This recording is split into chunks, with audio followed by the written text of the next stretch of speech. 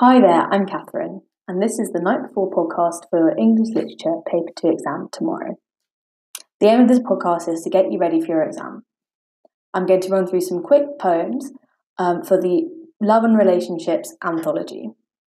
And then I'm going to talk about some unseen poetry tips and tricks, some general revision tips, and how to bust stress before your exams.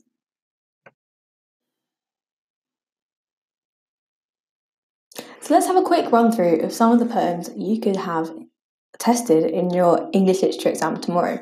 And don't panic if these aren't the poems that come up, because you can always use these to compare against the one that does come up, or just generally take ideas about the themes and the topics that are covered in the AQA love and relationships topics.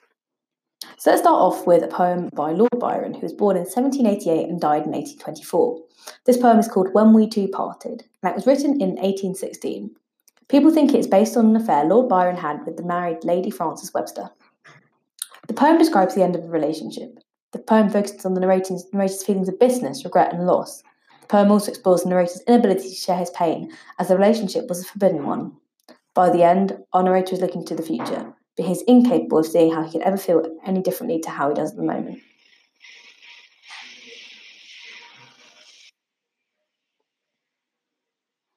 Structure and rhyme. The poem follows a rigid 8-line stanza structure with a clear A-B-A-B rhyme scheme. This rigidity of form is contrasted with the narrator's feelings of loss and confusion. There's a cyclical structure. The repetition of in silence and tears at both the beginning and the end of the poem gives the poem a circular structure. It could show that the narrator is unable to move on. Just to recap that, it's got an 8-line stanza structure and an A-B-A-B rhyme scheme. And at the beginning and the end, the phrase in silence and tears is repeated. Let's have a key quotation. Let's have a look at the key quotation now. Quote, "Long, long shall I rue thee, too deeply to tell." Byron's use of the word rue, meaning to bitterly regret, suggests that he feels that the relationship was not worth the intense pain he feels now. "In secret we met, in silence I grieve." This quotation demonstrates the narrator's frustration at his inability to share with others the nature of his pain. "They name thee before me, a knell to mine ear." These lines imply that the sound of his lover's name reminds Byron of death. The term knell is associated with the ringing of a bell at a funeral. The language. In this poem, Byron subverts themes of love poetry. We would expect that his lover's cheeks would be flushed, but instead they are pale, and her kisses go colder. By using words you would expect in a less positive poem, Byron creates an exaggerated sense of loss for his reader. The reader is shocked by his darker use of language. So how does Byron subvert classic love poetry to describe his lover? He says her cheeks are pale and her kisses grow colder. So that's a quick summary of When We Two Parted. Now let's have a look at a poem by Elizabeth Barrett Browning, who was born in 1806 and died in 1861. This poem is Sonnet 29, and it's an extended metaphor following the narrator's feeling of distance from her lover. The narrator tells her lover she thinks of him all the time, so much so that her thoughts have become like vines that act to hide him from her. But over the course of the poem, she comes to realise that her conception of him in her mind can never match up to his physical presence in her life. She concludes that she no longer needs to think of her lover as she is near him, and that is enough. In Sonnet 29, we see a direct contrast to the kind of relationship we see in Barrett Browning's husband's poem, Porphyro's Lover. In Porphyro's Lover, we have one narrative voice, caught up in their thoughts. But in Barrett Browning's poem, the narrator acknowledges her lover as a person that exists outside of her mind. A sonnet has 14 lines with a regular rhyme scheme. It's made up of 2 quatrains, which means 2 parts of 4 lines, and a sestet, which is 1 part of 6 lines. A sonnet is usually about love. Sonnets are especially concerned with love that is in some way unattainable. We can see in some ways how Barrett Browning has subverted this norm, as she is separated from her own lover by her own thoughts.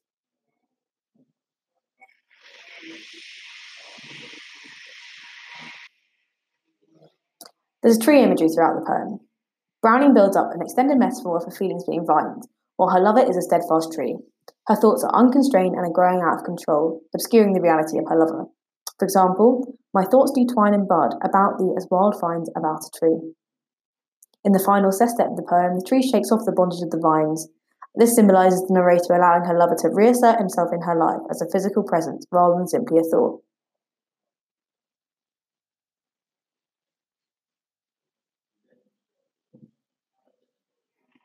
Here's a key quotation.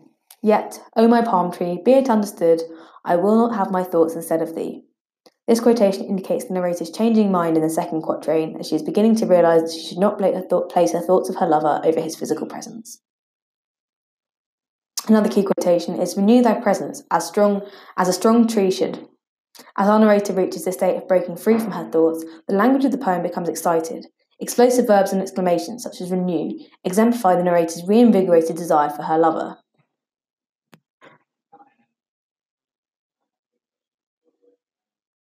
What kind of verb is renew? Is it intransitive, passive, explosive, or interrogative? The correct answer is it's explosive. So that's everything you need to know about this Lord Byron poem. Sorry, that's everything you need to know about this Elizabeth Barrett Browning poem.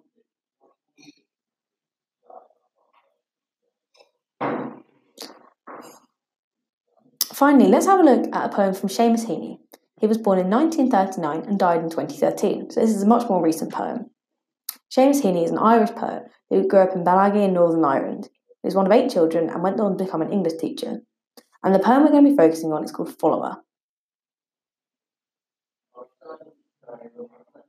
Follower was published in 1966 in a collection that focused on childhood and this rural Irish identity that Heaney had.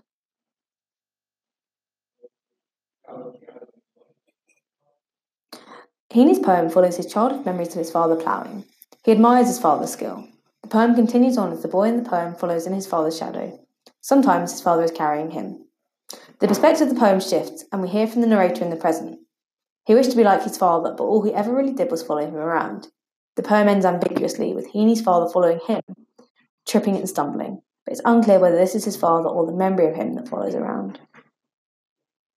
Heaney explores this often painful realisation that our parents aren't the superheroes we imagine them to be as a child. Heaney remembers his childhood idolisation of his father and his inability to match up to his father's strength.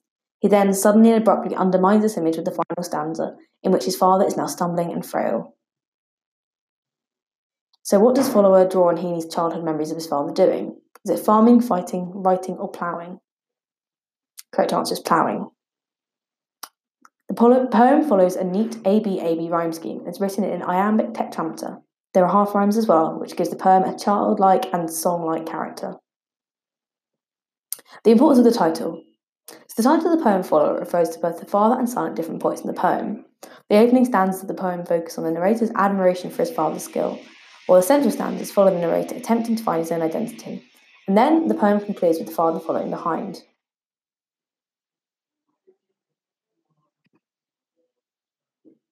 There is natural imagery. The narrator gives a sense of deep connection to the natural rural world. He uses words like sod, plod, hedrig, which means a strip of land, team, and hobnail to evoke a vivid picture of farming life of his childhood. There's also a deeply sensory poem as Heaney builds up a landscape of sounds, sights, and movements. We hear his father's clicking tongue, sod moving but not breaking, and we smell the sweating team of horses. Heaney builds up a sense of memory as more than just images and evokes it wildly through using all the senses.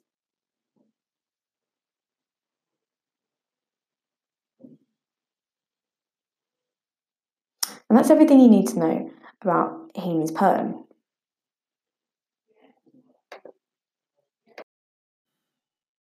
Let's have a look at some tips and tricks for dealing with the unseen poetry part of this exam.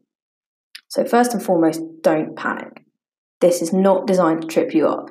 The poem is chosen for you to show off your poetry analysis skills, not trick you. It's not deliberately really hard.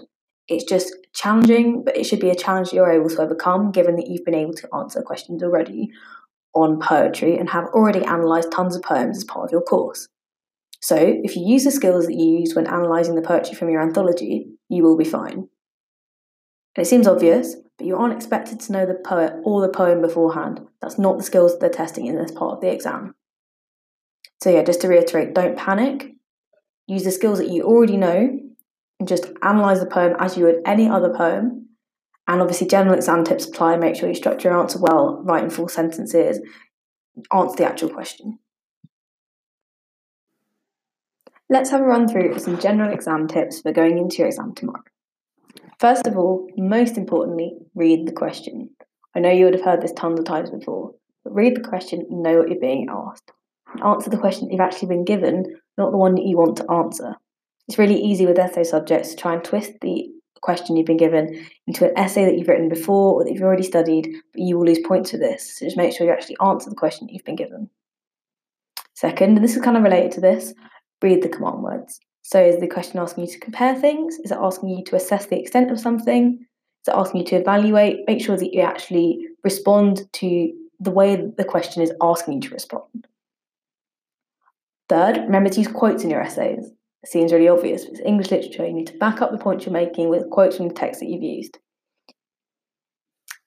Then plan your time well. So make sure at the beginning of the exam, take a moment just to make sure you know when you need to start and end each question. Don't spend too much time answering one question and have to rush out another one, because the marks that you'll gain from the long answer probably won't balance out the ones you lose from not writing enough. So make sure that you've got a good balance across your entire paper.